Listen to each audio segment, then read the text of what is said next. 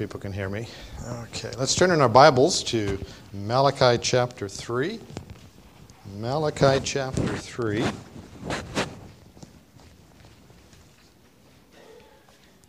Be reading verses 1 through 6, a passage that may be familiar to you as you start reading it, especially if you have listened to Handel's Messiah. These are some verses that he uses in that oratorio, but as we get there. But starting at verse 1 of Malachi chapter 3, it says, "Behold, I will send my messenger, and he shall prepare the way before me. And the Lord whom ye seek shall suddenly come to his temple, even the messenger of the covenant, with whom ye delight in. Behold, he shall come, saith the Lord of hosts. But who may abide the day of his coming? And who shall stand when he appeareth? For he is like a refiner's fire, and like fuller's soap. And he shall sit as a refiner and purifier of silver. And he shall purify the sons of Levi, and purge them as gold and silver, that they may offer unto the Lord an offering in righteousness. Then shall the offering of Judah and Jerusalem be pleasant unto the Lord, as in the days of old, as in former years. And I will come near to you to judgment. And I will be a swift witness against the sorcerers, and against the adulterers, and against false swearers, and against those that oppress the hireling in his wages, the widow and the fatherless, and that turn aside the stranger from his right, and fear not me, saith the Lord of hosts. For I am the Lord, I change not.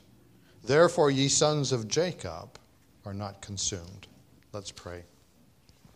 Father, once again we do come to thee, and we thank you for the opportunity that is ours. As we come to this time of hearing the preaching of thy word, I pray that our hearts and minds are attentive, that we have set aside the cares and distractions, that our focus through our singing has been brought into focus with you, who you are. You are our God. And Father, as we look at thee and thank you that you are an unchanging God, you change not. And so, Father, I pray that as we consider that this morning, may we take great comfort. May we be strengthened in our walk with you, with that understanding that you do not waver. You're not changeable. You don't change. And Father, may we go forth better equipped servants of thine. For that soul that may be lost here, may they come to that unchanging God and come in humble faith, simple faith, accepting the finished work of Jesus Christ, who died in their place for their sins. Do the work in each of our hearts that only you can this morning. And may we go forth rejoicing that it has been good to have been in thy house. In Jesus' name I pray. Amen. As we come to our message this morning, we look at our text really coming down to verse 6, if you will, but getting a little bit of that context of seeing some messianic prophecy that Malachi has long before Christ comes, and what his work will do in refining people and cleansing them. Beautiful pictures there of what he is going to do and what he has done for us if we have trusted Christ as our Savior. What a joy to know that cleansing, to be purified. But I want us to look at that last verse, as you will, as we were reading, "For I am the Lord, I change not." He kind of concludes that section with that understanding. I don't change. What I have stated and will live by. And God's unchangeableness is one truth of him, which is reason enough to trust him. We've looked at trust some this month as we've worked our way through the month. But I realize, and I trust we all understand, our lives are full of changes. We've certainly seen that over the last couple of weeks with some unplanned events to take place. They weren't, having a sump pump go wasn't in my plans. Having it re-go again wasn't in my plans either. A lot of things are not in our plans, and our lives change. We don't stay in one place, and I think we all understand that. And I realize I didn't quite understand it when I was much younger, why people could be set in their ways. And typically they were the older generation to me at that time. I'm becoming that older generation, and I'm starting to understand why they are set in their ways. Because I'm starting to get settled in my ways in the things that we want to do. It's because we've had a lot of life happen. And I trust, have learned from those events so that we know the right things to do, if you will, and go forward. But our lives are full of changes, and we don't like to see changes, especially if our hands aren't in the change. It's okay to change in our way of thinking if I'm the one initiating and doing the changes. But there is so much to our lives that is out of our control, that is out of our hands, and that change. The weather changes. It's not in my hands. I'm not the one that calls for it, although I have had at times chuckling, yes, tongue-in-cheek. People blame me for the snow in the wintertime because pastor prays for snow and they're not wanting it, and they look at me and say, well, it's all your fault. Oh, it's not my fault that it snowed. Well, you prayed for it, but it's still not my fault that it snowed. I didn't cause it to snow. God did. I can't help it that he answered my prayer and not yours in this case, but we have those changes and realize that, this world is not static. It's not constant in a sense, as much as we may like it. I mean, we've had some changes this week within our country that have been good changes. Now, there are some that think that they're not. But I consider the fact that we decide that the government is no longer going to say abortion's okay and overturn a wrong ruling as a good thing. Why people can look at the death of an unborn as something good is beyond me.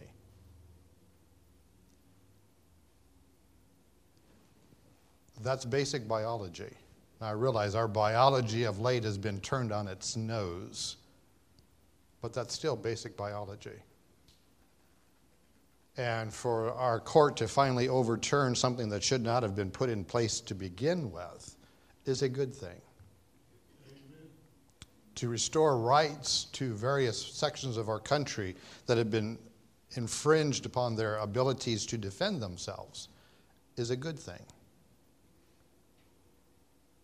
So those are changes that we can take heart in. Others are not. I don't know why they're bemoaning it.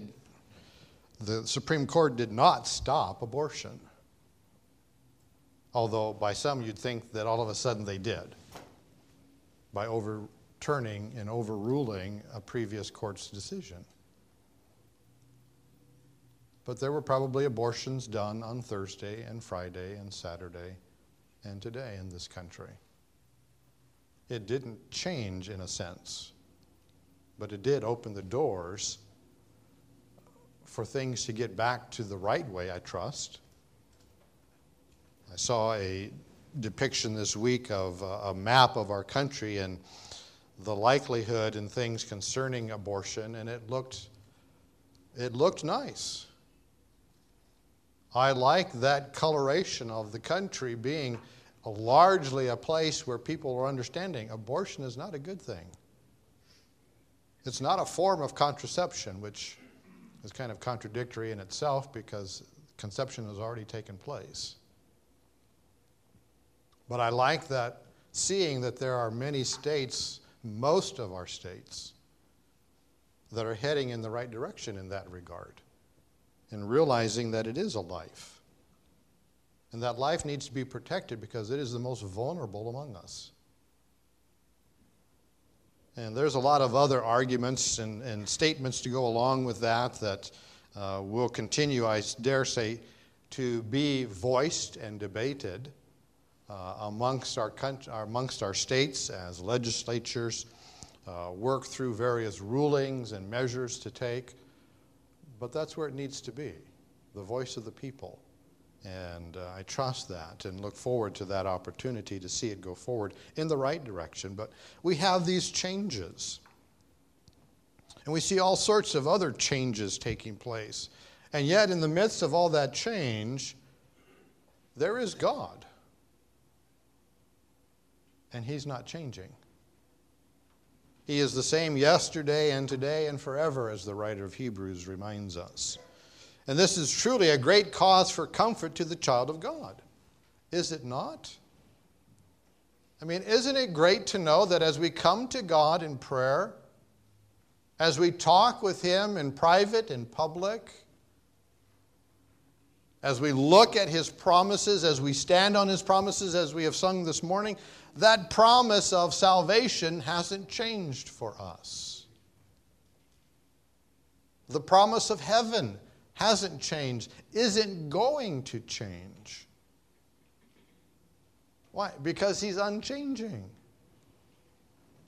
It's always the same. His grace, His mercy, His love, His truth, His peace, they don't change. It's always the same. And it certainly becomes a bedrock, a firm foundation for us to live our lives on. Our God changeth not.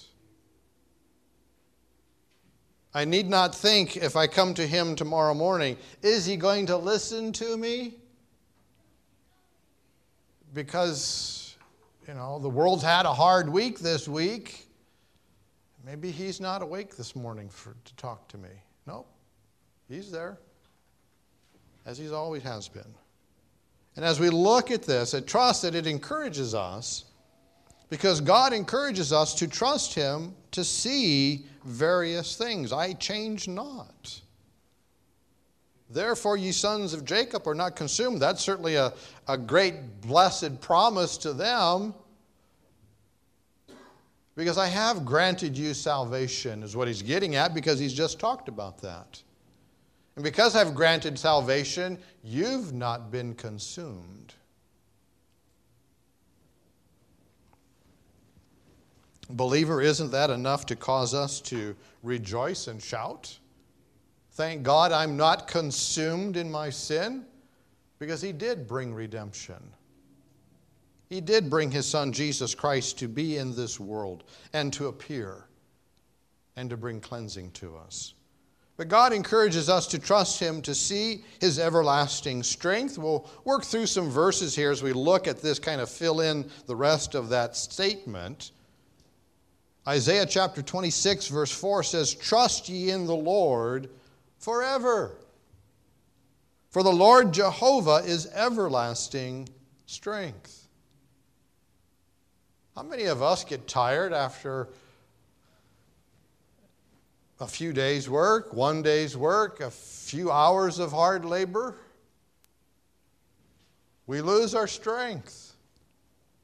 We have to rest. We have to set aside things. Why? Because we don't have everlasting strength. Our God does. He has everlasting strength. And it is there for us. He encourages us to trust Him to see His goodness. Nahum 1:7 there in our bulletin. The Lord is good, a stronghold in the day of trouble, and He knoweth them that trust in Him. Do we see His goodness? So that we trust Him? See His loving kindness, Psalm 36, verse 7. How excellent is thy loving kindness, O God. Therefore the children of men put their trust under the shadow of thy wings. Giving that illustration of a chicken, other birds that may gather their little ones under their wings for safety, security. God does that for us. That is His loving kindness. Why? Because He loves us. Causes us to trust Him, does it not? His rich bounty, 1 Timothy chapter 6, verse 17, he says, "Charge them that are rich in this world, that they be not high-minded, nor trust in uncertain riches, but in the living God, who giveth us richly all things to enjoy." Many of us have watched the various fluctuations within our financial world, whether it be the stock market or the value of gold or the cryptocurrency that is out there. The fluctuations come and go. You may have riches one moment as they speak of cryptocurrency creating millionaires and billionaires overnight. Well, many of those have watched all that money that they had disappear this year as those currencies are way down. Now, they may come back up again, probably will, but millions that they gained a few years ago have all just vanished. Why? Because they are uncertain riches. They come and go. Solomon understood that in the book of Proverbs as well. But we can trust God in His rich bounty. His rich bounty is not based on the stock market or the value of cryptocurrency or the value of gold or other precious metals. It is unchanging because He is unchanging. His rich bounty is waiting for us. His care of us. 1 Peter chapter 5, verse 7. He says, casting all your care upon Him, for He careth for you. I trust that we take time to stop and consider those things. God does care for us. Things could be so much worse, but they're not. In our reading schedule, we're in the midst of Job. I've never had a section in my life like Job has experienced. And I thank God that I haven't. I don't know that I would have responded like Job. I would hope that I would, that I've grown and matured enough in God to truly trust Him. Have I had hardships along some of those lines? Yes. I believe I've trusted Him through those times, but never kind of all at once. I don't have servants, but I've not had 4 people come to me one right after another saying, yeah, this is gone, this is gone, this is gone, this is gone. Your whole life is pretty much over with. Your livelihood is gone, your children are gone, all of this is gone. I've not had that. But He does care for us, and He does care for Job. I mean, thankfully, we know the end story. Has God been orchestrating through this in his life? Yes. He's had a purpose and plan for it? Yes. And God is still there, unchanging, to Job and to us. Trust Him because of His deliverances. Psalm 9:10 says, and they that know Thy name will put their trust in Thee. For Thou, Lord, hast not forsaken them that seek Thee. Paul to the Corinthians stated along those same lines in 2 Corinthians chapter 1, verse 10, who delivereth from so great a death, and doth deliver, in whom we trust that He will yet deliver us. We seek Him, He's not going to run away from us. We may have people that, we seek out and they're hiding. They don't want to see us. But God's not going to do that to us. He's not going to forsake those that seek Him. We come to Him, He's there for us. He's not going to run away and say, ha, too bad. Better luck next time. You got to run faster. No, He's there. And we can trust Him for that. Our trust in Him leads us to certain things as well. Not only to see God in these things, but also leads us to be compassed about with His mercy. Psalm 32, verse 10 says, many sorrows shall be to the wicked, but he that trusteth in the Lord, mercy shall compass him about. Notice what he said. Many sorrows shall be to the wicked, but he that trusteth in the Lord, mercy shall compass him about. He's not saying that we're not going to have sorrows. But he lets us know that his mercy will be there for us. What a joy to know that in those times of sorrows. And we do have them. We do experience them. And as we do, again, underneath are his everlasting wings. His mercy is there. Our trust leads